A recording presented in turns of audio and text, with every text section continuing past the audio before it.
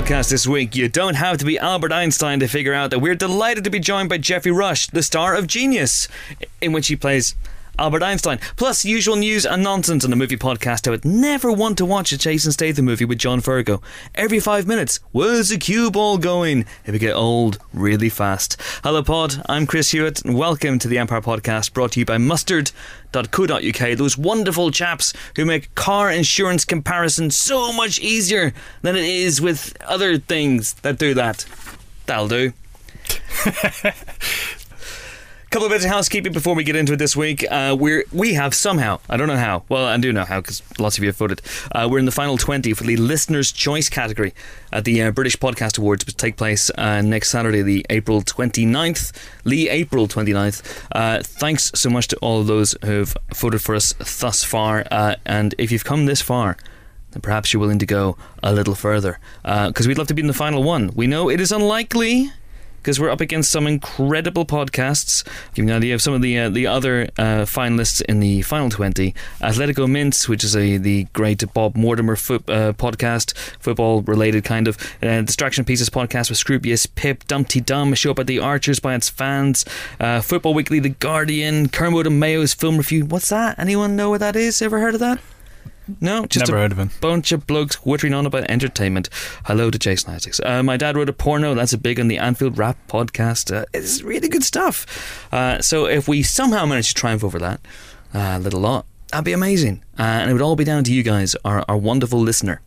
So if you haven't voted yet and you love, like, or even just have a mild tolerance built up over the last 5 years for what we do, please vote at www./ I'll do it full Brian Butterfield.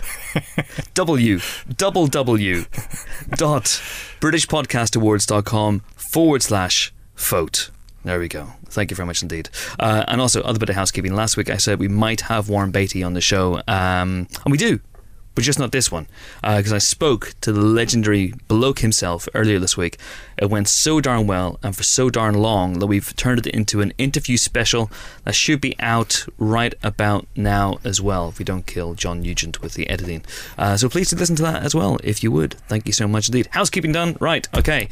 This week I'm joined by two colleagues of such lethal cunning. First up, our quiet, brooding George Harrison looky likey is John Nugent. Hello. That's it, that's your intro this week. Okay. I haven't let through hoops or anything to do it. Sorry. That's fine. That's it. I thought you might mention The Rock, but that's fine. I didn't want to mention The Rock because it went a bit wrong, didn't it, with The Rock? I mean, you came out last week, you flew your flag for The Rock, you said you were The Rock's #1 guy, and then what did he do? He retweeted Ali Plum. Ali Plum, yes. Oh. Yeah. Formerly of this parish, and now big film cheese over at Radio 1. He actually retweeted Ali twice. Which is double the pain. Did he tweet Ali and then did Ali retweet him? Or, you know, it's all very... But he definitely tweeted. He did a tweet saying, hey, Ali Plum, you're my man. Or something along those lines. And he did another one last night. He retweeted Ali last night. Look. Right, that's it. I know this because Ali keeps messaging me to tell me. I'm like, I know. But no, I mean, I dimly remember the high that I felt, the euphoria. And so I don't envy him. This is so weird because I'm actually the only person in this room who's actually worked with The Rock, and by that I mean I hosted a press conference for G.I. Joe 2, so I have worked with The Rock in a professional capacity. You are the pebble. And yet he has never tweeted me. No. What's that about? Look, I'm not going to call Ali Plum a candy ass. That's not what I'm going to do. A fight between you and Ali Plum would be the most ineffectual thing. It would be two very thin, very people. weedy men. Yeah, yes. I wouldn't say you're weedy. I'd say both of you are possessed of a wiry strength. we can run fast. You're rangy. That's the word. Both of you have got a very long reach. This is unrelated completely, but I'm reading Alec Baldwin's This is Nick DeSemblian, by the way. This is Nick DeSemblian. Should we do my trick? We are a professional podcast. We're up for the British top podcast. 20 in the world. 5 years in, and we still haven't got the hang of introducing people before they speak. Anyways, our Jurassic World loving Ringo Starr lookalike Nick DeSemblian. How are you? Peace and love. Peace and love, Chris. Peace and love. Love it. So I'm reading Alec Baldwin's memoirs at the moment, which has a really boring title. Nevertheless. Really? It's called. It's not Baldwinning or anything like that. It should be. It should be Chapters Are for Close. Always be. There's something there. Yeah. Always be reading. ABR. But anyway, it's got a boring title, but the book itself is pretty spicy because it's basically a list of insults aimed at everyone that Alec Baldwin has ever had. Does every chapter end with "Needless to say, I had the last laugh"? It might as well have. But he gets angry about everyone. He gets angry about Oliver Stone. He gets angry about De Niro at one point. Is it essentially Father Ted's acceptance speech for Golden Cleric? Yeah. Let's move on to twats. But he's furious. But he writes. Just our description of you, John, just reminded me of his description of Harrison Ford. He has a little section on Harrison Ford, and Alec Baldwin refers to him as a little man, short, scrawny, and wiry, whose soft voice sounds as if it's coming from behind a door, which is just an amazing takedown. That's a great. I love that line about the voice, but he's pretty pissed off with Harrison Ford still. Why? For taking Jack Ryan off him. Oh, right. Apparently, he tells the story that I don't think Harrison Ford. Well, he tells this story. He says that Harrison Ford. There was a meeting with Harrison Ford to take the role of Jack Ryan for Patriot Games. Obviously, Baldwin had played the role in Hunt for Red October, and somebody said to Harrison Ford, "Well, Alec Baldwin is still kind of attached," and he went, "I don't give a fuck."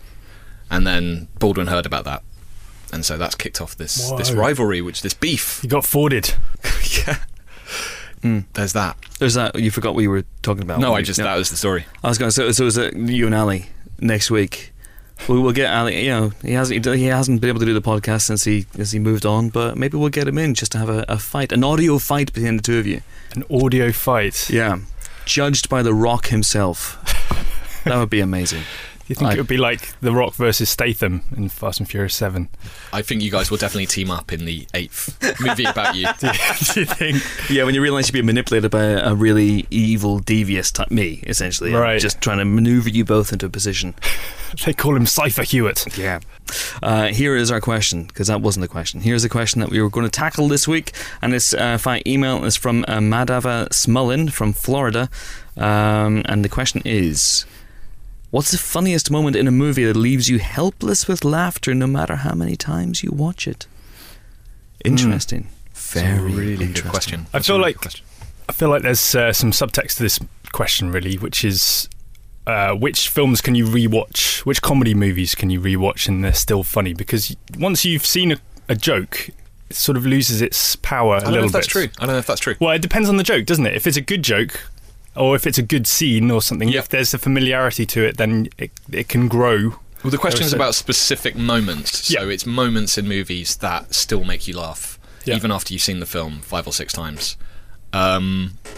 So, yeah, I don't know. I have really specific memories of seeing certain things at the cinema that just destroyed me. And one of them is Austin Powers, the opening sequence where he's dancing down the... This is the first Austin Powers film where he's dancing down the street in London.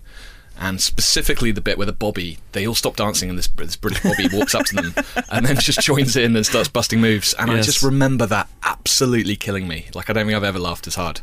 Because nobody had seen Austin Powers before. And so you didn't know what the hell was going on at that point. But great character. Great character. Great character there from the British Bobby, played, of course, by Dustin Granular. No, I haven't IMDb'd that. I love that. I love Austin Powers. Yeah, these are sometimes there's comedies are like just a warm hug that you want to return to constantly. And I'm always banging on this podcast about Top Secret, which in my opinion is the best Abraham Sucker movie.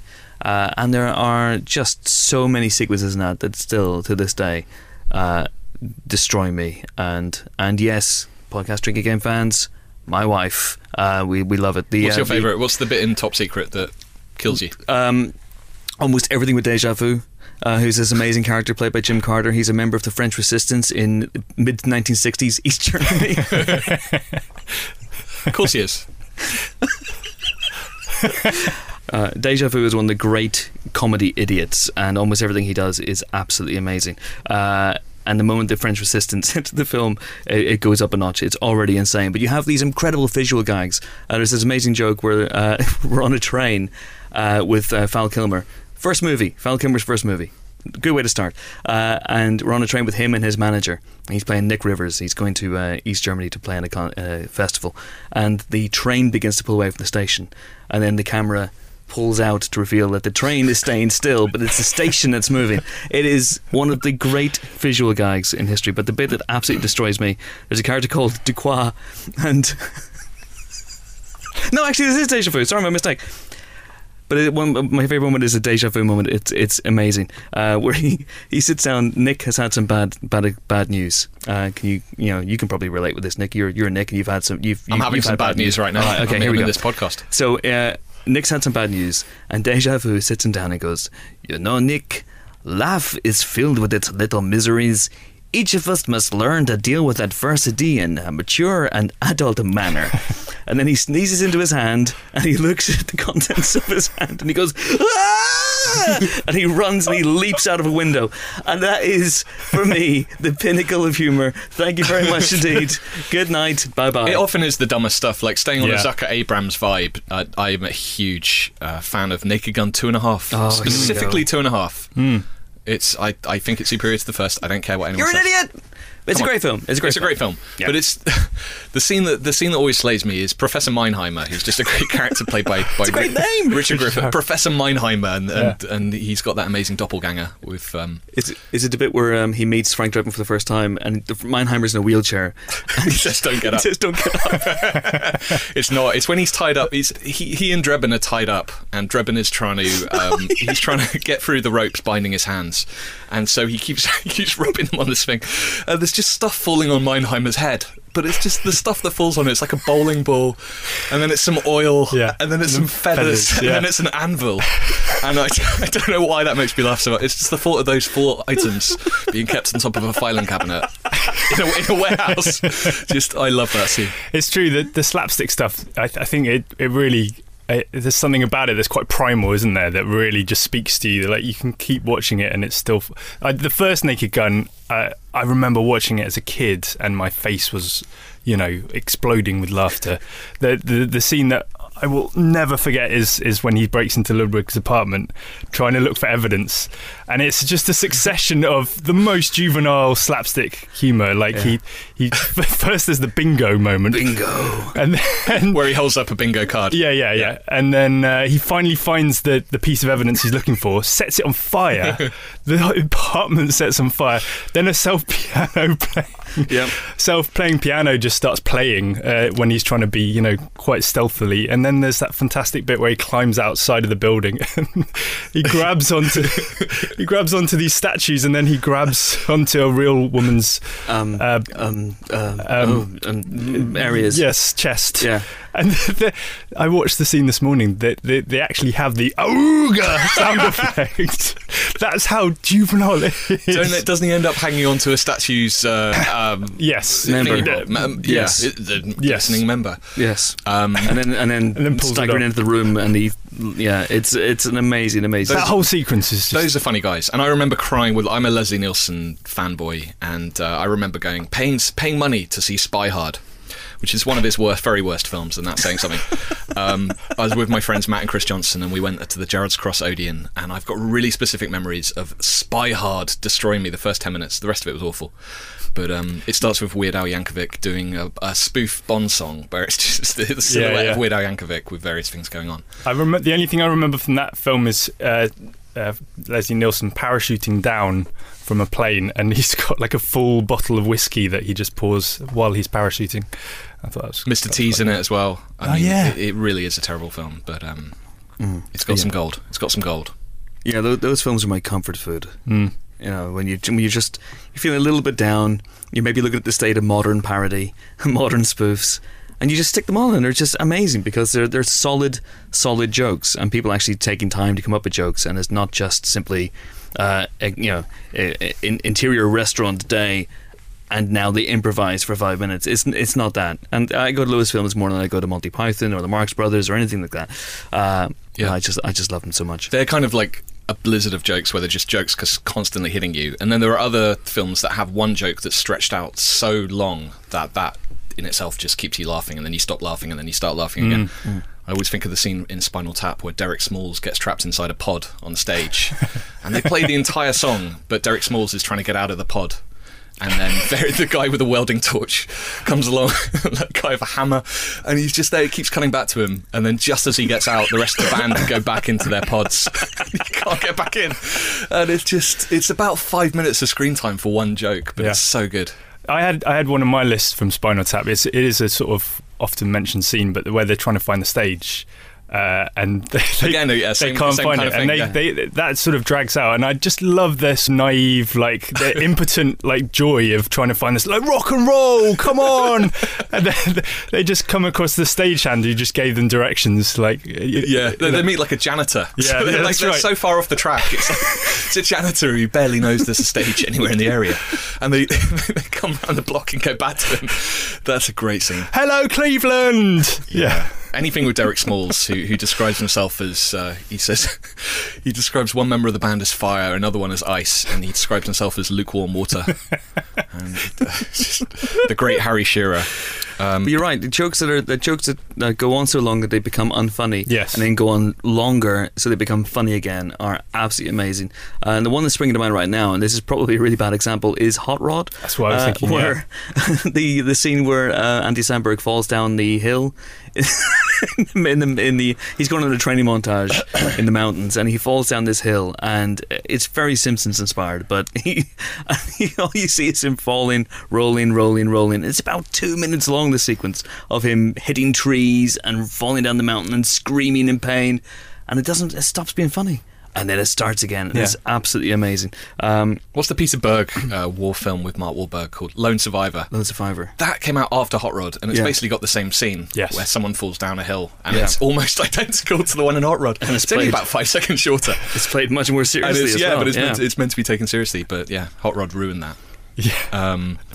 What else? Borat. Famously described by our own Dan Jolin as so funny it will burst half the blood vessels in your face. Yep. Which is the most upsetting description of comedy. You just come out of Borat with your face covered in just blood everywhere. It's like the end of Carrie. Yeah. Three Amigos, the scene where Steve Martin's up on the wall. We were just watching that earlier.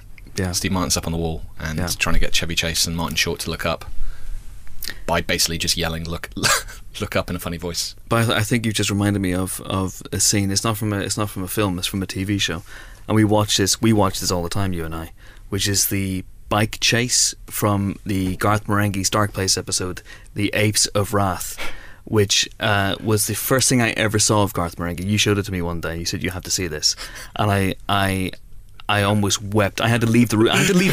I remember this. I had to leave the room because I was laughing so hard. I thought I was going to die. Yeah. And it's amazing. If you haven't seen Garth Marenghi's Dark Place, only 6 episodes were ever made. Check it out. It's absolutely amazing. It's a kind of parody of terrible 1980s American TV drama, but from a British horror author.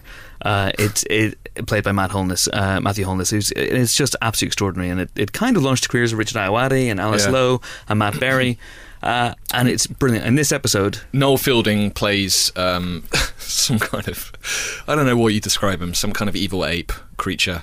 Yeah, that's pretty much on the pissing into water coolers, which is exactly what he's going to do in Great British Bake Off. Weirdly enough, he's miturating into water coolers around this hospital that's on a portal to hell. Gavin! And everyone who drinks it turns into an ape, and then Garth Marenghi discovers his plan and chases him on a very small bike. And I don't know why. I can't figure out exactly why it makes me laugh so much, but yeah, I've probably seen that 20 times. Yeah. And it does a strange thing to me where I start overheating and like sweating.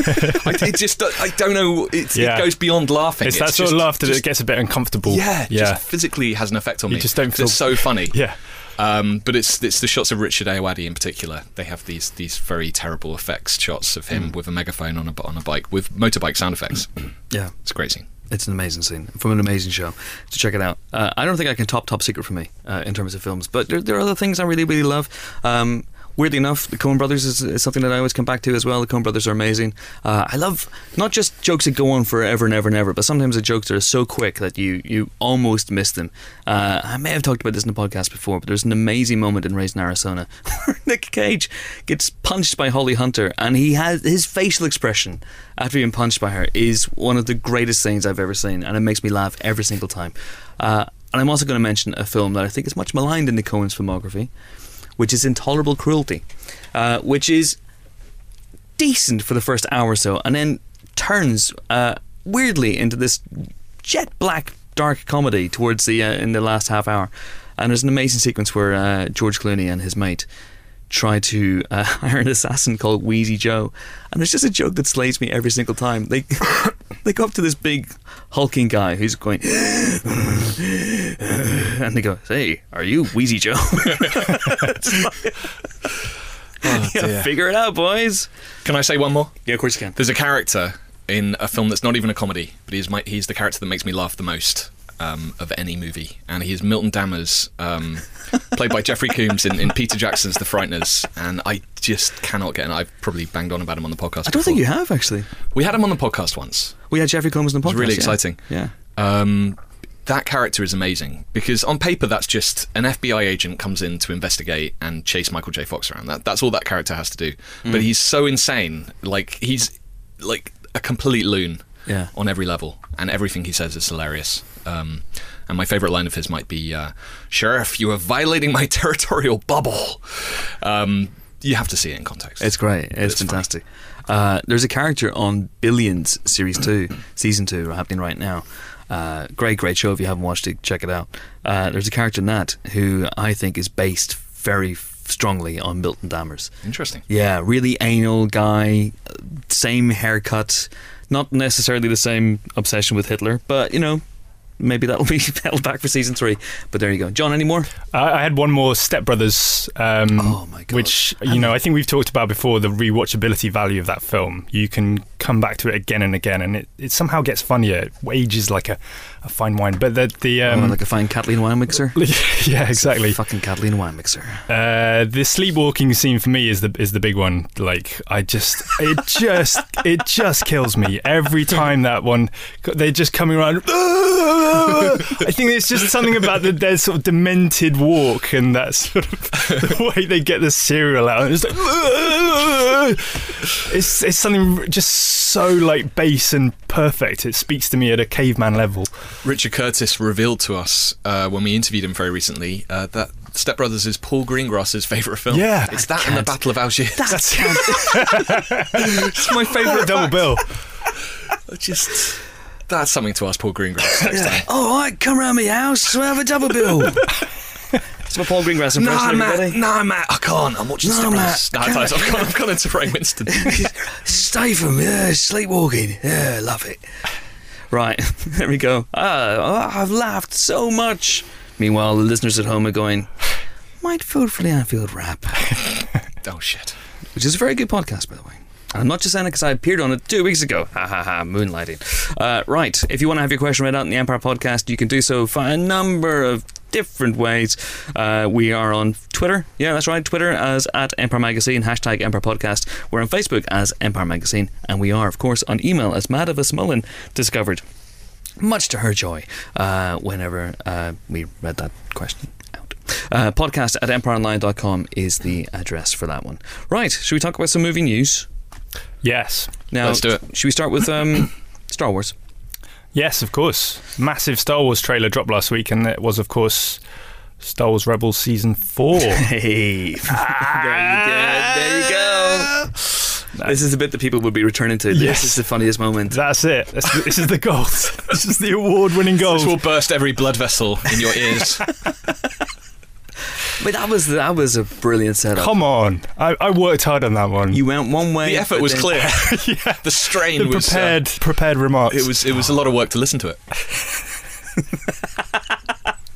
Amazing. You dropped the shoulder, off you went. Oh, God. Extraordinary. What happened? I haven't actually seen the Rebels trailer. Okay. The joke, of course, was that... And it's always best to explain your jokes. Literally, the day after we recorded the podcast last week, the first trailer for Star Wars Episode 8, The Last Jedi, arrived. Too much applause and excitement. So it begins with Rey. Mm-hmm. And then we move on to Parker Jr. No. It starts very interestingly because it starts in almost the same way as The Force Awakens. Yes. Which started with John Boyega going... but this one starts with Daisy Ridley going... Nailed it. Yeah. Nailed it. Which I liked. A little bit of a callback. Yeah, and it's very much a teaser, so we don't really know anything else. I mean, we don't, we get reacquainted briefly with the heroes of the last movie. So we see Rey, and we see that she's being trained on Ahch-To, which is the island planet where Luke Skywalker has recused himself from the fight, and he's gone off and he's having a lovely holiday, and then along comes someone with a lightsaber to ruin it for him. So he's like, so we see her, we see Finn again, but he's unconscious. But we're led to believe that John Boyega does not spend the entire movie recuperating. He might be napping. Might have been napping. We see a mysterious new planet called Crate, with lots of new sort of skimmer fighter things that are flying towards. Yeah, the red dust behind them. Some really interesting visuals in this. We see, of course, BB-8 and his big pal Poe Dameron running towards Poe's X-wing fighter, only for it to get blown up by something. What's that about? We see a brief glimpse of General Leia from behind, and of course we get at the end of the trailer our first proper look at Luke Skywalker's silhouette. And he says that, crucially, his line at the end, which shocked everyone, "It's time for the Jedi to end." So the Last Jedi could be instigated by Luke, theoretically. Was that definitely Luke Skywalker speaking? I think it was. I'm pretty sure that was Kylo Ren. No, it was Luke. Really? It was Luke. So Luke wants the Jedi to end. This is what is being implied, at least. Well, that's interesting, but we're kind of missing the big bombshell of the trailer, which is that there is a book, and we have talked on this podcast before about the fact there is no paper in the Star Wars universe. Oh, yeah. This trailer has got paper in it. Mm-hmm. Yeah, it's got a shot of what is known as the Journal of the Wills. Well, we think it might be the Journal of the Wills. We don't know. I know. You know? I don't know. You don't know. I don't know. We're flying blind here. But yeah, that's very interesting. Because there we go. How do people go to the toilet in the Star Wars universe is something that's long bugged me. Perhaps they use the same 3 shell system from Demolition Man, but who knows? I don't understand that either. But yeah, so the Journal of the Wills might play a part in this. And if Luke has spent all that time getting to know his inner self on that island, and maybe he's realised that this eternal battle of good and evil needs to stop, and people need to have their bloody heads banged together, and maybe he's become some sort of radical. Who knows? Maybe he may not be the hero that we have come to expect. Yeah, the parallels with Empire Strikes Back are quite interesting, because obviously that was quite training heavy and quite dark, and it looks like this one's going in that direction. Yeah. I would hope that it's not simply that you can't simply overlay Empire Strikes Back in this one in the same way that you can overlay Force Awakens on New Hope. I would hope that this breaks new ground, and I have a lot of faith in Rian Johnson. I think he will deliver a very, very good film. It looks good so far, but again, it's very much a teaser. How long? 80 seconds? Something like that? So yeah, not a lot to go on at this point in time, but yeah, fingers crossed. Happy. Yes, and it of course it debuted at Star Wars Celebration last weekend, which James Dyer was at. And you can read all about in a forthcoming issue of Empire magazine. Can we? Sneaky plug. Yes, we can. Can we? Yeah, we can. Oh, that's nice. There we go.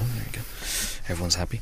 What else is happening this week in the world of movie news, Nicholas? Okay, so Will Smith is in talks to play the genie in Guy Ritchie's Aladdin movie, which is such a strange sentence. I mean, I've got questions about almost every word in that. I mean, did you see that tweet that was going around with Guy Ritchie? It just said Guy Ritchie directs Aladdin, and it was the picture of Alan Partridge with his dictaphone. It's just it's a bit monkey tennis, isn't it? But it could be great. I kind of have personal doubts about whether Guy Ritchie is the right guy to do a live action remake of Disney's Aladdin, but you never know, do you? You never know. I do feel quite good about that casting, though. I think Will Smith is, if you're going to have a movie star playing the genie, why not Will Smith? Yeah, because you need someone who's got a lot of charisma. You need someone who can improvise. You need someone who's funny. You need someone who's going to somehow match up to the force of nature that was Robin Williams in the original. how do you do that? It's a very short list, I would say. I mean, you kind of almost don't want to. He's not going to try and ape Robin Williams' sort of vocal acrobatics and impressions and voices. You can't. You just can't. It's an impossible task. So you would hope that they put a bit of a new spin on it. That it's not just this sort of endless sea of different characters coming out of the genie. Well, yeah, I don't think there are very few people like Robin Williams who you can just go, right, off you go. Yeah. And probably just Jim Carrey. Yeah, Jim Carrey, who else could possibly be on some sort of improvisational plane?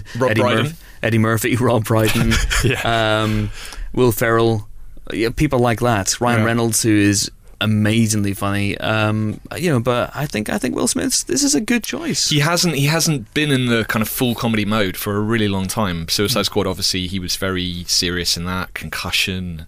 Focus was a bit lighter, but he wasn't really going for full comedy. So it's been all the way back to like Men in Black 3, which was 2012, and arguably that wasn't very funny. So this feels like a kind of throwback to 90s Will Smith. Yeah, I hope. Yeah. Well, what's interesting was he was in talks, or maybe he still is in talks, to star in Tim Burton's Dumbo. I don't think so. I think that apparently the same stories are saying that he's not involved in that. He's not involved. So I think he probably had a meeting about that, and it turned into a meeting about this. Maybe. Yeah. Well, it's like, you don't like Dumbo? Well, we have Aladdin. You don't like Aladdin? Bambi? There's the broomstick and Fantasia. You think you'd be great for that, Will. We have no shortage of movies. Yeah, it's intriguing. Can Guy Ritchie pull it off? We shall see. How live action is this film going to be? Do we know? Are we actually going to see Will Smith, or are we going to see some sort of CGI? Well, we don't know that yet. I assume it's going to be a CG genie. A C genie. We all jumped on that and all felt bad about it immediately afterwards. Yeah, that would not be one of my 3 wishes, to like pull that gag off. It wouldn't be, what is and your it was one of mine. It was one. Really? I've only got one left. My Dumbledore pun last week was one of the other ones. So moving on, this is just, I don't know how interested you guys were in the story, but I'm really excited about this.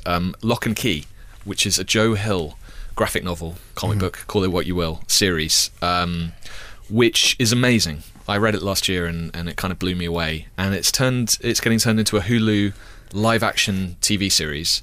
The pilot's going to be directed by Scott Derrickson of Doctor Strange. It's going to be produced by Carlton Cuse. And if you don't know the story, it's set in New England in this creepy mansion, and a family move in and they find these keys, and they're kind of magical keys that can do all kinds of things. One of them, you can open someone's head and mess around with their memories. And there's a demon who is trying to open this door in an underground cave and unleash the forces of evil. And it's really good. I mean, it's going to be a really tricky one to pull off in live action, because it's pretty out there and pretty trippy. Yeah. Roberto Orsi and Alex Kurtzman tried to do it, and they shot a pilot, I think, about 5 years ago, and nothing happened there. But I'm excited by this. Okay, I actually like Joe Hill a lot, but I haven't read that. I should check it out. I recommend it. There we go. So Hulu sounds good. Lock and Key, yeah, all on board. Sounds good to me. You've sold me. Earlier this week we had news that James Gunn will be directing Guardians of the Galaxy Volume 3, which is exciting news. Yes, who could have thought that the director of Guardians of the Galaxy Volume 2, Guardians of the Galaxy Volume 1 would return? But no, I think this is exciting news. This is good news. They sort of did what they did last time, where they essentially announced the sequel before the next film has arrived, which is a sort of real vote of confidence. Guardians of the Galaxy Volume 2 premiered this week, I think, or last week. It's been getting loads of positive buzz on Twitter. So Marvel are obviously quite confident about the future of this franchise and where it's going to go. These characters are going to be in Infinity War, obviously. And yeah, it makes sense, I guess, that James Gunn should shepherd them through to the threequel. It's interesting because it suggests that Star-Lord is going to come to Earth in Infinity War, and then instead of staying home, he's going to bugger off again. Well, it's funny. I saw somewhere there's been little morsels about what we can expect from Infinity War. I think Zoe Saldana was interviewed, and she seemed to imply that the fight will come to space. So rather than the Guardians go to Earth, the Avengers might go to space. I mean, that's where Thanos lives, They might go visit his space toilets. We don't know how Maybe. much. Yeah, we don't know how much they're going to be in those films. It's hard to say, isn't it? I may or may not have spoken to Chris Pratt pretty recently, and he may or may not have said that he has finished shooting on Infinity War already. So, well, yeah, I mean, they do have like 3,500 characters to fit in over a 6 hour running time. Nobody's finished in these movies. Nobody's finished. The thing, even after 6 months after it'll be released, people will be called back for additional shooting. It's one of these. This is not as actually. It is a kind of a surprise because he'll be the James Gunn would be the first director to see a trilogy all the way through in the MCU. It obviously shows a lot of confidence in Guardians 2, the same way that they announced Guardians 2 just before Guardians 1 came out. So fingers crossed, none of us have seen Guardians 2 yet, but fingers crossed that it's as good as the first one or as close to the first one. But as for Infinity War, I hadn't thought about them going to space. That'd be interesting, wouldn't it? Yeah, take that, Fast and Furious 10 that everyone thinks is going to end up in space because that's the only way it can go, except if it goes inwards. The core of the Earth. That's right. Yeah, Dom Toretto, the only person who can withstand the heat at the core of planet Earth. It's got enough NOS to keep him cool down there. The Earth's core. Now I'm dreaming up a Fast and Furious Guardians crossover with Vin Diesel meeting Groot. Whoa! I am Groot. They'd be family. Dom. We are family. Groot just says I'm Groot, and Vin Diesel just says we are family, and they just say that to each other for 2 hours.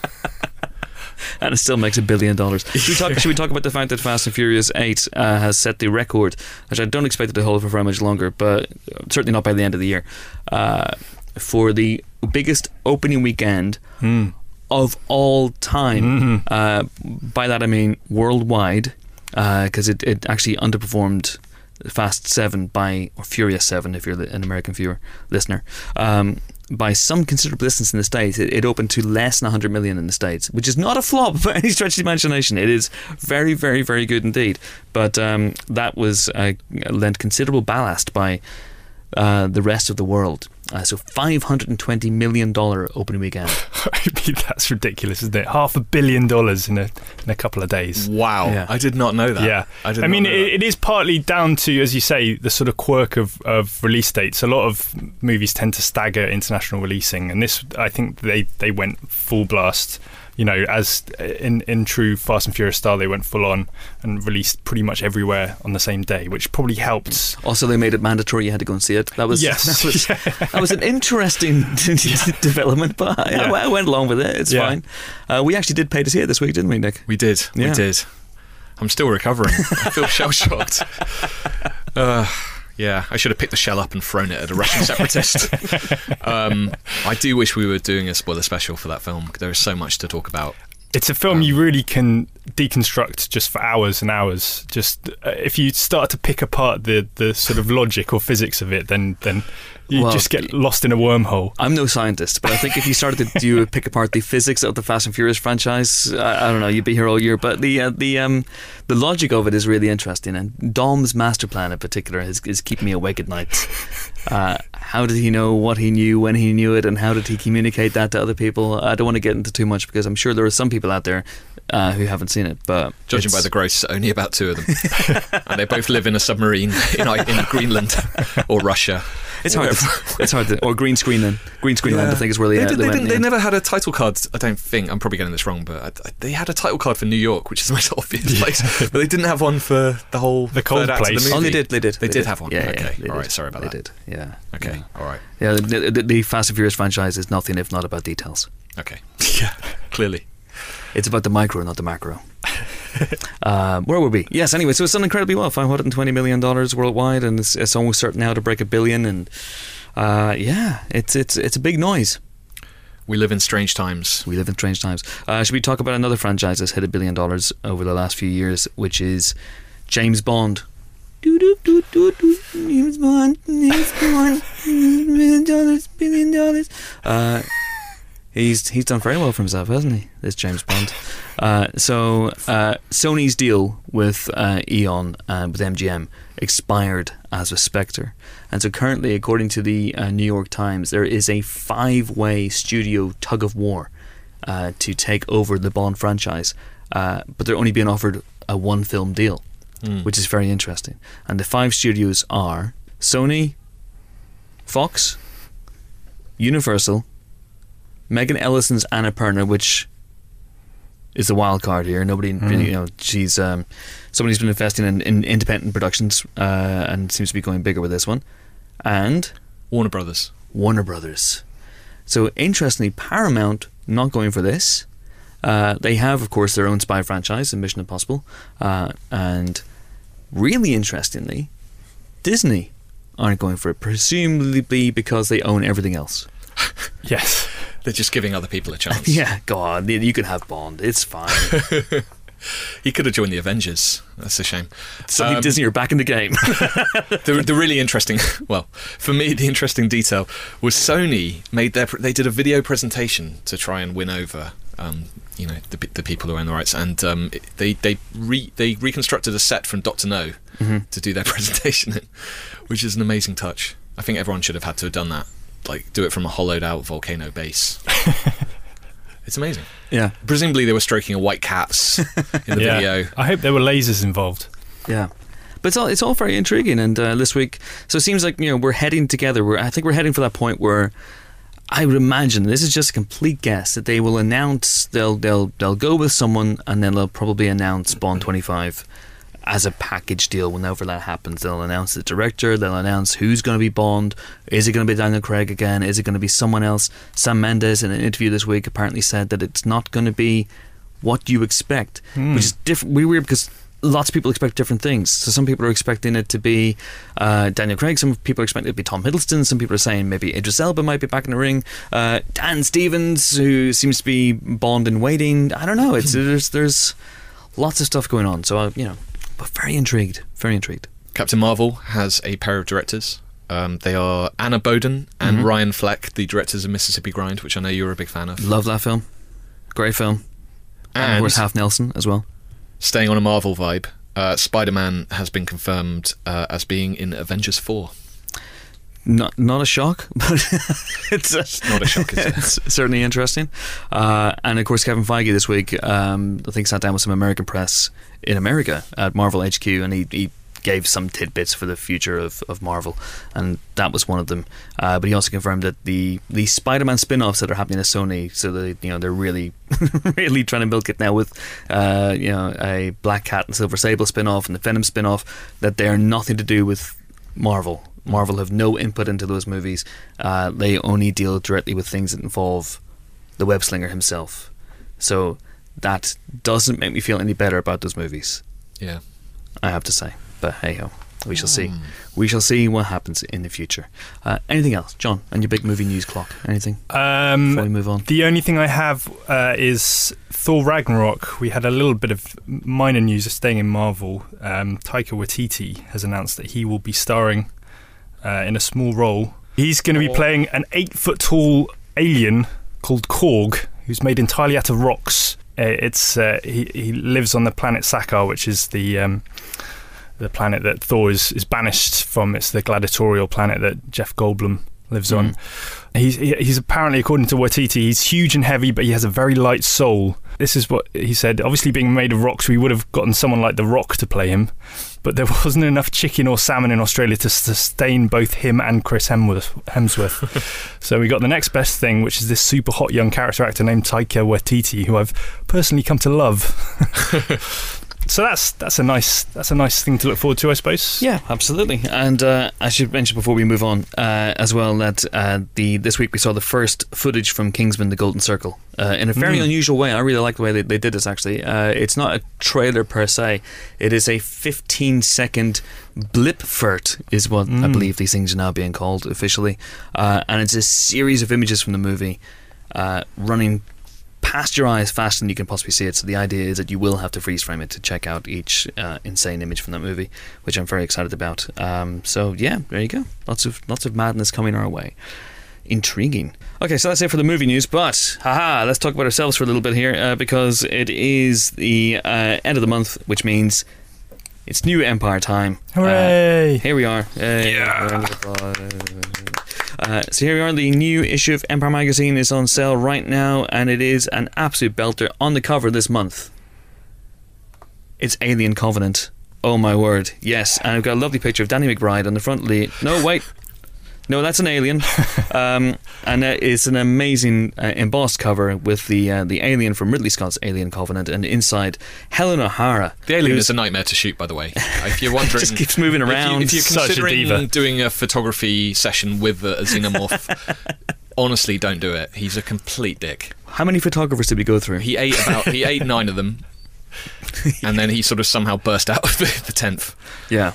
Which is actually the shot we got. It's him going, "Hi!" Yeah, alien selfies are not easy to get. So Helen O'Hara, who's currently running around Nepal at the moment, and I haven't heard from her in a couple of days. I'm getting a little worried, but she should be back next week. She's doing that amazing running thing she signed up for. She was on set in Australia, and she talked to everybody: Ridley Scott, Michael Fassbender, Catherine Waterston, Danny McBride, the Alien itself, all sorts of things. So it's a really, really great feature. So check it out.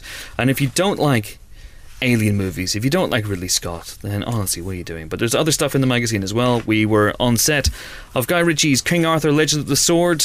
We also talked to Amy Schumer and Goldie Hawn, who are teaming up ahead of Snatched. We have a feature on Pirates of the Caribbean, Salazar's Revenge. Maybe we'll find out why it's called Salazar's Revenge over here, not Dead Men Tell No Tales, which is a much better title. We were also talking to almost everybody involved with Veep, the brilliant Veep, which is now back on our screens, or coming back on our screens very, very soon, and asking the question, how can you do political satire post Donald Trump? And the Empire interview this month is Noomi Rapace, who is in a film called Unlocked, and also in Alien Covenant, maybe. In the news section, we have looks at Spider-Man Homecoming, Paddy Considine's Journeyman, Fargo Season 3, Ray Winston is A Pint of Milk. We review all the films that are out this month as well, and the review section is also very, very good this month. Lots of great things inside the issue. Gareth Edwards talking about Rogue One, Steve Pemberton and Reece Shearsmith taking us through all their favourite looks from Inside Number 9 over the years. Don Coscarelli on Phantasm, and Manchester by the Sea is one of my favourite things. We have also John Spates, the screenwriter of Passengers. I interviewed him, and we talked in depth about the film's successes and failures, and maybe the bits that people felt the film didn't tackle that well ethically and morally, and he mounts a robust defence, shall we say. And what else is in there? Oh yes, Kenneth Lonergan. I sat down with Kenneth Lonergan, and we talked through that scene from Manchester by the Sea. You know the one I'm talking about. We talked about that. Big deep dive as well. So the one with the seagull. The one with the seagull. Stephen Seagull. That's the one. So very, very exciting issue. On sale right now. £4.70. All good and evil newsagents. Highly to one of those immediately. Right. Should we have a guest? Yes. Let's have a guest. Very, very exciting to see that National Geographic are moving into scripted drama, and they're doing so with a show called Genius, which may over various seasons tell the story of particular geniuses. And the one they're starting off with, well, it's a bit of a no-brainer, isn't it? Which is also a working title for the show. Albert Einstein, who I believe was a smart dude. Who better to play him than the great Geoffrey Rush? Oscar winner, of course, for Shine, nominated countless other times as well, and a really, really great guy as well. He came into London about 2 weeks ago. I sat down with him in a hotel room, and we had a good old chat about all sorts of things. John, you've heard this more recently than I have. What did we talk about? Einstein. And the nature of genius, didn't we? Genius. Yep. And Mystery Men. Did you leave that in? Yes. The farting stuff? Yes, I thought that was very interesting. There we go. So there we go. We run the gamut. Einstein to farting. Yeah. In 60 seconds. I think young Einstein might have beaten us too, though. We talked about that. We talked about Yahoo Serious. We talked about all sorts of stuff. Amazing. There you go. Geoffrey Rush. Do enjoy. We're delighted to be joined on the Empire Podcast by the great Geoffrey Rush. How are you, sir? Thank you very much. Very good, very good. Glad to hear it. You're not jet lagged, you okay? I flew in from Melbourne yesterday. Okay. So I'm not on autopilot. But it's just always strange when you're 10 hours out of whack. Yeah, absolutely. So what time is it for you now? What are you? It would be 1 a.m. Okay, all right. It's not bad. That's fine, Yeah, you a night bad. owl? Do you usually stay up late? It varies.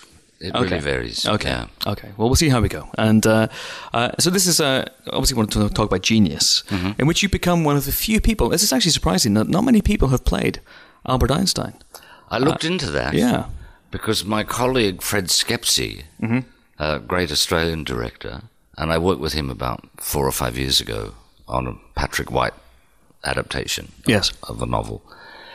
And he had done a sort of not screwball comedy. It was called IQ. Oh, yes, of course. With Walter Matthau. Yeah. And it was about Einstein in his latter years at Princeton. And it was like, by memory, there was a teen romance where Einstein's cousin or something was wanting to get the girl. And Tim Robbins, if I recall. She was very attracted to him. It was, can't think of the woman who was in it. I think it was Meg Ryan. It was Meg Ryan, of course.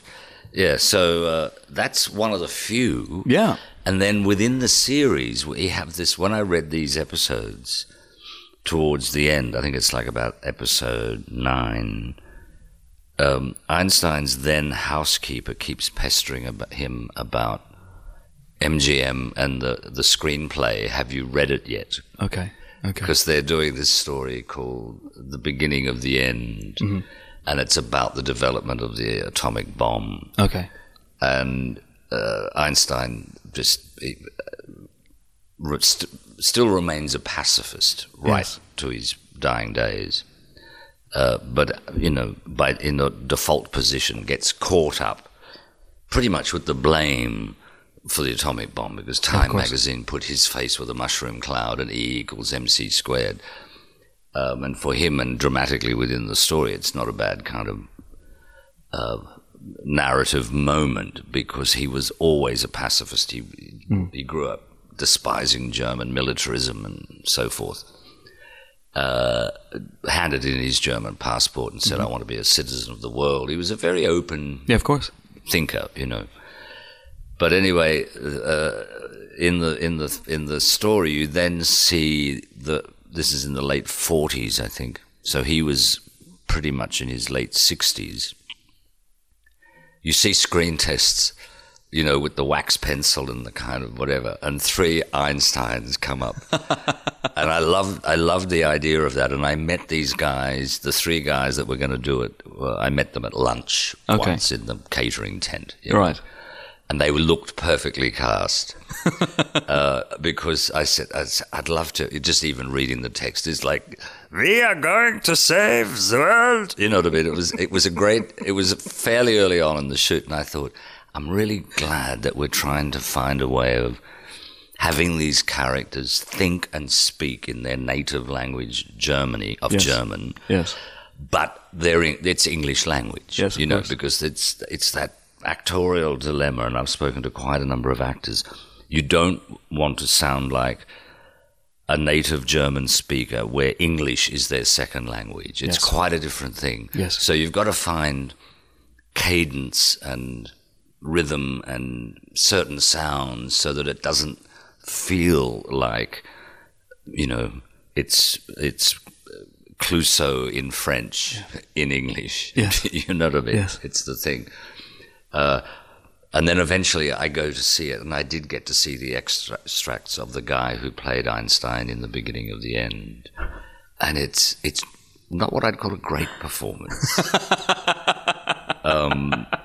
And I did find out that he was a German actor, I believe. Uh-huh. But to me, it sounded like he was an Irish character actor on the MGM lot. Yeah. Doing a German accent that had a lot of Irish in it. Well, you have to play the cheap seats, I guess. It's pretty funny. Yeah, but apart from that, I think Andy Serkis did a film about Eddington and Einstein, which was more about the one chapter in his life where the British mathematician or physicist Eddington was the one that did a lot of... He helped him enormously when they were analysing the refraction of the eclipse off Mercury. That was the way they could show that gravitational forces of the sun could bend light. And that pretty much sealed Einstein's celebration of his achievement, that the ripple effect from that was that, the theory of relativity has been kind of, or one aspect of it has been absolutely empirically verified. Absolutely. So that's 2. So, yeah, and I think that's about it. I'm waiting for Einstein the musical. I'm sure that's going to happen, you know. Well, there is Yahoo Serious as Young Einstein. Well, no, of course. Yahoo Serious, Young Einstein. Which, you know, in its time, and that must be now 30 years ago, mid-80s. It feels like it, yeah. Yeah, it would be. It was a very rock and roll antipodean take on the story. And I know, I didn't know Yahoo well. I ran into him occasionally because this was in my theatre days, not being in the world of film and everything. But I quite liked the audacity of what if he'd been from Tasmania. It's a Python sketch, really, you know. Absolutely. What if you could play a bitching guitar solo? Yeah, that's sort right. Of thing. Absolutely. Yes, the hair was, I think, something short-circuiting from an amp, and that made it go into the recognisable halo. And he thought, I look good like that. Precisely. None of which I imagine you took when you were planning out your version. No, when I was looking at it, I was looking at things, you know, the iconography of him. It's a little bit like there used to be a massive painting on one of the buildings in LA, and it was an Apple ad, I think. Think Different. They had a logo, and it was John and Yoko. You know what I mean? Yeah. And I thought, I grew up with John Lennon. His writing, his poetry, his time with the Beatles, his solo album invaded my life from young teenage to into my 30s. Interesting. And I thought, you know, a 13-year-old looking at that building now would go, I think that might be John. He's one of the Beatles. I'm not sure which one. You know what I mean? There'd be that vagueness. And so it's the same with Einstein. I mean, I was 4 when he died. Yeah. So everything I know about him has been filtered down through a dalliance that I had with physics when I was at high school. Up until year 12, I was doing chemistry, applied maths. Like, I had the wrong vocational guidance officer because I had fantasies from about year 8 in, you know, junior school that I would be an astronomer. Oh, really? Because I'd become obsessed by the Mercury space program when I was about 10. Okay. Whenever Alan Shepard went into space, and then when John Glenn orbited. Yes. Then the Gemini program, the Apollo program. This was all happening right through to the Challenger and the shuttles and the space station. I always read about that stuff. Okay. You know, so I'm Brian Cox's and Neil deGrasse Tyson's biggest fan because as a lay cosmologist, these guys are broadening those kind of horizons in a very populist way, which is fantastic. So my dreams of being an astronomer got crushed. And also in about year 11 is when we as students at my very suburban state high school, we took over the running of our school drama club. And then, of course, I went to university, and it was a very active time politically and theatrically on campus, and then I went in that direction. Okay. But I still try and keep up with the complexities of quantum physics. but what I want to say to your listeners is, hopefully they will watch this series, because it's, you know, the logo it's the mind behind the man, or the man behind the mind, I think is the more correct reading of it. Yes. It's not a National Geographic documentary. It is a scripted drama series, and it looks at this central protagonist who, if you almost treat him as a fictional character, he's somebody that moves through an epoch of time. Yeah. That's the golden age of Prussian late 19th century industrial and scientific development, whether it's the kinematograph or the automobile or X-rays or the Curies breaking down radium. There was electromagnetism. There was stuff going on. Yeah. Do you know what I mean? Yeah, of course. And then they had the dilemma of confronting 2 major world wars where science, and someone like Einstein in particular, he would have been in his mid-30s by then. The First World War, he was a staunch pacifist and anti-German militarist. He found the outcome of the Great War was really a great moral dilemma for him, because let's say one of his close colleagues, Fritz Haber, would be given the Nobel Prize for, as a chemist, he found a way of extracting nitrogen from the air to make fertilizer, because the powers that be in Germany at that time said, we're going to run out of harvests in the next 3 or 4 years and our population will perish. And he, through the goodness of science, salvaged a country's well-being by keeping our agriculture alive. At the same time, Fritz Haber also invented chlorine gas, which kind of wiped out a hell of a lot of people in the First World War. Wow. And he and Einstein came to, argumentative blows over science being used for violence rather than humankind's benefit, And then, of course, right through to the bomb. So, in some ways, I looked at the role, I sort of fictionalized the story in my mind and said, okay, well, I did King Lear last year, and I thought, I don't want to read books about King Lear. I read a little about the history of the play and everything. I have to go by what story is being told, who are the other characters, what are the forces he's up against. This character is the central protagonist, and he confronts the world, himself, the metaphoric heath, the storm, the domestic strife, you know what I mean? Yeah. And Einstein in this particular series is writ large on his domestic level and his scientific level and his flaws, as well as his great generosity as a humanist and pacifist, and all of those elements that make him such an interesting, contradictory character. They're all in play, which is a great way of saying he's not just the guy that stuck his tongue out at the paparazzi, even though I think we get that moment in there somewhere. It might even just be in a newspaper, and I think J. Edgar Hoover looks at it and takes it very personally, because he was, really witch hunting Einstein as a communist, which he wasn't. I mean, he had socialist philosophical beliefs, but he said there's no way I would subject myself to being run by the state. That means I would lose my individuality, which is crucial to every human being, Just one last thing I want to ask you, Geoffrey, before I let you go, is one of your performances I really enjoy is Casanova Frankenstein in Mystery Men. Thank you. Now, I'm sure you weren't expected to hear that. And there were some bad reviews for that one. There were some bad reviews, but that film has aged aged well, I think. There is one scene in particular I've always wanted to ask you about, and it's a scene where Paul Rubens, how can I put this delicately, farts in your face.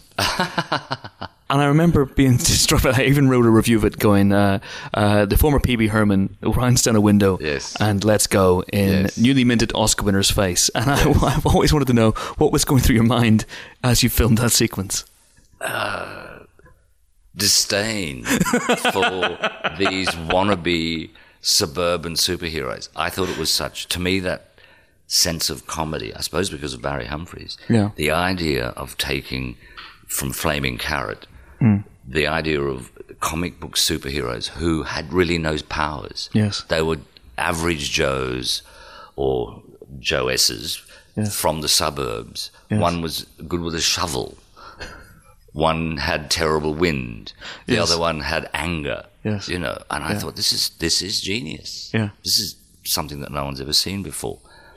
Unfortunately, the film, because there were 7 amazing comedians playing that gang, the film's rough cut ended up to be something like 3 hours 20. So, unfortunately, poor old Casanova Frankenstein hit the cutting room floor. Oh, no. Because the scenes I had with my psychiatrist girlfriend, we were like the high comedy. I ended up dancing her. She catches me in bed with the role that Claire Forlani played, the young ingenue. Interesting. And I go, this is not what it looks like. And she thinks, it looks exactly what it looks like. And I charmed her and I waltzed her like it was a William Powell, Carole Lombard scene, and threw her off the balcony over a cliff.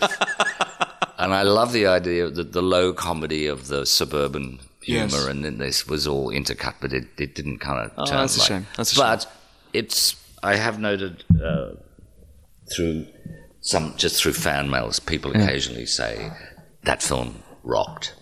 And people come up to me and go, you try and pick the demographic. You can see them; they're going to come up and ask for a selfie or an autograph. Yeah, and you go, Banger Sisters fan, or you know what I mean. You try and you play this crazy game with yourself, and there are people who just come up and go, "I am Ballerina Man," and I go, "That's really great. You're quoting a line from a film that everyone seemed to loathe." Yeah, absolutely. Disco is not dead. Disco means life. Yes. But there we go. Fantastic. Thanks so much. Geoffrey Rush, thank you. It's been a pleasure. Thank you. That was Geoffrey Rush there, and Genius begins on the National Geographic Channel over here on Sunday. That's the 23rd of April, Sunday. Okay, time now for this week's reviews. Let's start off with Their Finest, which is a World War II, how would you describe it? Dramedy? Comedy drama? With Gemma Arterton, who was last week's guest. Yeah, and the way I described it to Gemma Arterton, or asked if she would agree, was a wartime romantic comedy feminist behind the scenes drama, because it's unpigeonholable a little bit. Isn't she in it? Why were you describing it to her? She forgotten. I was pitching it to her just to see. Right. Yeah. So this is. As Ian Freer in the Empire Review describes it, it's a little bit like a sort of British Hail Caesar set in the 1940s, Ealing Studios sort of vibe. So Gemma Arterton plays a female screenwriter in World War II who's sort of recruited to write a propaganda film for the government. She's essentially recruited to write slop, as they call it, which is dialogue for women. The dialogue at the time is mostly written by men who don't really understand the female experience. But as you know, World War II sets in and all the men go to war, women have to step up. So Gemma Arterton's character is recruited to write a film about two women who steal their father's boats and use it in the Dunkirk rescue. So it's a really interesting story. And along the way, she meets a co-writer played by Sam Claflin from The Hunger Games. And then she's also tasked with dealing with a very sort of smug and arrogant actor played by Bill Nighy, who is in a very Bill Nighy role. It's it's the sort of role you can't think of anyone else except Bill Nighy to play. And it's a very light, it's a very broad crowd pleaser, I suppose you could call it. It's slightly predictable in the ways it goes. I feel like the romance is perhaps a little bit obvious, you could say, but between Gemma Arterton and Bill Nighy, and Sam Claflin, not all three of them, not Bill Nighy. No. Well, no. Oh, okay. So between Gemma Arterton and Sam Claflin. Yes. Oh, okay. But what it does do really interestingly, unlike a lot of crowd pleasers, is it doesn't really talk down to the audience. There's a lot of interesting ideas being played upon here. Most obviously with the war and with bureaucracy and the power of cinema to bring people out to boost morale. I mean, that's what 30 million people were going to see films in Britain at the time when there was 40 million people as a population. So it's a huge communication tool, and it's a huge way of lifting people's spirits at a really sort of downbeat time, and it really gets under the skin of the business of making films. There's a lot of lovely behind the scenes moments and things that I think filmmakers might recognise. But it also talks a lot about the role of women. The 1940s was a time when women sort of came to the fore a bit. Their roles changed because the men were away at war, so suddenly there are women doing the jobs of men, so it's sort of quietly feminist film. There's little moments of sexism. There's a point where Richard E. Grant plays a government official and he says, well, obviously you can't be paid as much as the chaps, and it's a little throwaway line, but it's very telling. And there's really interesting the way Gemma Arterton's character responds to this sexism. That's quite interesting that you can make a feminist film and it's not nakedly feminist. It doesn't sort of shove this agenda down your throat, but it does present these arguments in a really sort of organic and natural way. And through her character, you do see the inequalities and see and and she as a character also fights for her own space in a very natural way. Yes. And I think that's really impressive. And it's very funny. It's very likable. A lot of that comes from Bill Nighy. You know, he does steal the show a lot of the time, and there are times when you think he's on autopilot, but he the way he can just raise a little eyebrow and make you laugh, there's something very impressive about that. I mean, he's shown us before how good he is at that sort of thing. Fantastic. So this could be a double bill with Dunkirk later in the year. Yeah, but no, it's an extremely likable film, and it has a lot to say, which I think is rare for this sort of film sometimes. So, we'll talk about Fast and Furious 8 came out last week. We're not watching it. It has a lot to say about family. Family, yes. Yeah, and family. Nitrous oxide. Nitrous oxide. Yeah, and nothing else really. They're fastest. They're fastest. They're furiousest. 4 stars in for Alona Sherfig's Their Finest. A movie I suspect has actually something in common with Warren Beatty's Rules Don't Apply, which is the next film we're going to be talking about.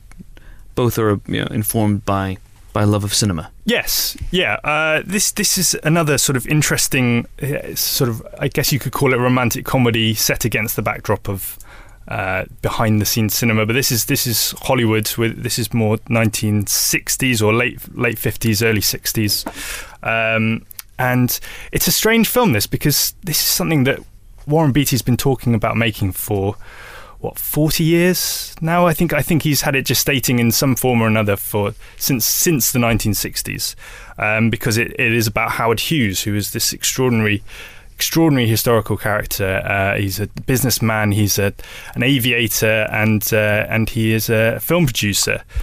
But this is not a Howard Hughes biopic. This is not a film about Howard Hughes. Howard Hughes sort of skulks in the background, quite literally. I mean, you sort of, the first time you see him, he is just hiding in the shadows. I mean, he's a very reclusive man. He hates human or physical contact, really. So a lot of the scenes he is just like hiding behind a curtain, or he's just in a room with all the lights off. But the focus isn't really on him. The focus is on two young people. There's Frank Forbes, who is one of his drivers. He has drivers who drive around his actresses around Hollywood, played by Alden Ehrenreich. And then there's Marla Mabry, played by Lily Collins, who is one of his upcoming young starlets who wants to be big in Hollywood. Both of these characters are strictly religious, and both of them have a sort of burgeoning romance for each other. But their religion gets in the way of this a little bit, and also Howard Hughes gets in the way of this a little bit, as he is wont to do. And so it's an interesting film. For something that's been gestating for so long, it doesn't quite feel like it's focused enough. There is a sort of screwball energy to it. The fact that Howard Hughes is so eccentric means there's an element of farce to it. Are there wacky mix-ups involving jars of urine? There's no jars of urine, but he does mine some of the wilder moments of Howard Hughes' life. I think the fact that it is a little unfocused means it's not always as successful as it could be a lot of the time. But there is some really interesting stuff there, and I think a lot of people have been reading some sort of autobiographical element to it that Warren Beatty sees a little bit of himself in Howard Hughes. I mean, he is now considered sort of Hollywood legend. And so there's a sort of there is a kind of mysterious and slightly otherworldly quality to Howard Hughes. Well, I think it's the fact that if you were to look at it from an autobiographical standpoint, you could say that it's the beginning and the end of Warren Beatty's career, in a way. In that the Alden Ehrenreich character Frank is essentially a young Warren Beatty, but without the desire to act. Who's a young religious guy, because Warren Beatty was religious, and who came to LA and found that there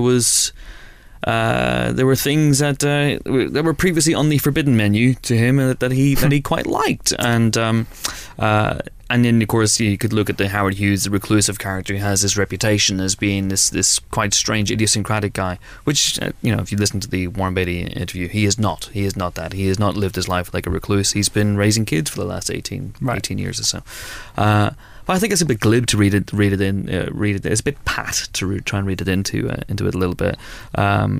the issue I have with this movie, and I think this movie is very interesting, is that it's two movies in one, and one movie is very, very good, the other one is not that great, isn't as compelling as I would want it to be, and that's the central love story between Alden Ehrenreich's Frank and Lily Collins' Marla, which they're fine and they look great and they have nice chemistry together, but it doesn't quite pop for me the way that it perhaps should have done. Meanwhile, all the interesting stuff's happening with Howard Hughes, which is a very, very good performance from Warren Beatty, and there's some really interesting print the legend stuff going on that about how just weird and idiosyncratic and he was a man who was aware that he was perhaps losing his grip on his sanity a little bit, and was trying desperately to dig himself in and surround himself with yes people on all sides. Some decent performances as well. It's got an interesting cast. Amazing cast. I mean, people just turn up in this movie every 5 minutes. You're going, what, another one? Alec Baldwin just pops in for 5 minutes. The link, the Venn diagram of the aviator and the rules don't apply has Alec Baldwin right slap bang in the middle. I wish he'd played the same character in both, but he doesn't. And then you have Steve Coogan turns up towards the end for a is that Steve Coogan cameo, and yes it is. Candice Bergen's in the film. Matthew Broderick's very good in the film. Annette Bening, obviously. Paul Sorvino, who I haven't seen in a film for years, is in this movie and gets nothing to do. I get the impression there's a much, much longer cut of this film, and that's probably about 3.5 hours where you let both stories breathe, and that would probably be a lot better, but maybe commercial pressures, who knows. I felt like I was just confused that he felt he needed the romantic sort of young person's story at all. I think Howard Hughes is such a fascinating character and has so many strange sort of nooks and crannies of his life that a whole film about him I would be fascinated to watch in itself. I don't think you need that extra level. And did I bring that? Did I tackle it with him? I don't know. If we did, I don't think he answered it in that directly. But I agree with you. I'm certainly, again, we talk about commercial pressures. Warren Beatty's been away as a director for a long, long time. Bulworth, his last movie, didn't do that well either. And maybe you come back and you think, well, I'm 80 years old and I've been away for a while, and yes, I'm Warren Beatty, but does that mean people will come and sit and see a film that I'm in? But what if I center it around these two young bucks? Maybe then it'll be a hit, which of course it is. Howard Hughes is just such a fascinating character. I haven't seen Rules Don't Apply, but I do wish it had been about him. There are a bunch of films where Howard Hughes is kind of a supporting character, but he's so colourful, and I just remembered he's in The Rocketeer, played by Terry O'Quinn from Lost. Oh yes, of course. Although The Rocketeer is awesome, so I'm happy with that in this case. But it's interesting. I liked a lot of this film, but we've given it 2 stars, and I can see why we gave it 2 stars. But yeah, it's certainly, who knows, maybe a 3.5 hour director's cut in a couple of years' time would be very interesting to watch indeed. Also out this week we have The Belko Experiment, which is a action horror siege type thing, written and produced by James Gunn, and it is about a group of American employees in an American branch of a firm in Bogota, Colombia, who get locked in their building and told by a disembodied voice that they have to turn on each other, they have to kill each other in order to stay alive, or they will all be killed by a chip that's been implanted in their heads that will blow up their heads. Yes, it's Battle Royale. Yes, very much Battle Royale. Yes, it's Hunger Games. I really liked the first half of this movie until it becomes a little bit more straight-laced and perhaps lacks some quirks and some humour and some surprises in the second half, which becomes a bit grueling and gore-tastic. If you like that sort of thing, which I do, it's fine. If you don't, you may find this a bit of a drudgery. So 3 stars for The Belko Experiment, 3 stars also for Jessica Chastain and Nico Caro's The Zookeeper's Wife. 4 stars for the horror film that none of us have seen, sadly, The Transfiguration, which sounds really interesting, and 2 stars for Katherine Heigl's return to the big screen in Unforgettable. 2 stars for Katherine Heigl's return to the big screen in Unforgettable. 2 stars for... No. And that is it for this week's Empire podcast. Please vote for us. Why wouldn't you, after that link in the British Podcast Awards, Listeners' Choice Awards? They are, I think, voting finishes next week. So get those fingers clicking, people. And do listen now for the Warren Beatty special, the interview special, which is out now. And join us next week for more film-related fun, where we'll be joined by Neil Gaiman, the genius behind American Gods. Until then, it is goodbye from John. Goodbye. It's goodbye from Nick. Goodbye. And it's goodbye from me. I'm off to watch Fast and Furious 8 with John Fergo. It's going to be quite a grueling grind. There's a lot of bald men in that movie. He's going to be really confused. Where's the cue ball going? Well, he's going to New York. Where's the cue ball going? He's going to New York as well. John, oh, for the love of God. I think our award chances have just... Congratulations to Wittertainment on winning the Listener's Choice Award. Thank you for listening. See you next week. Bye.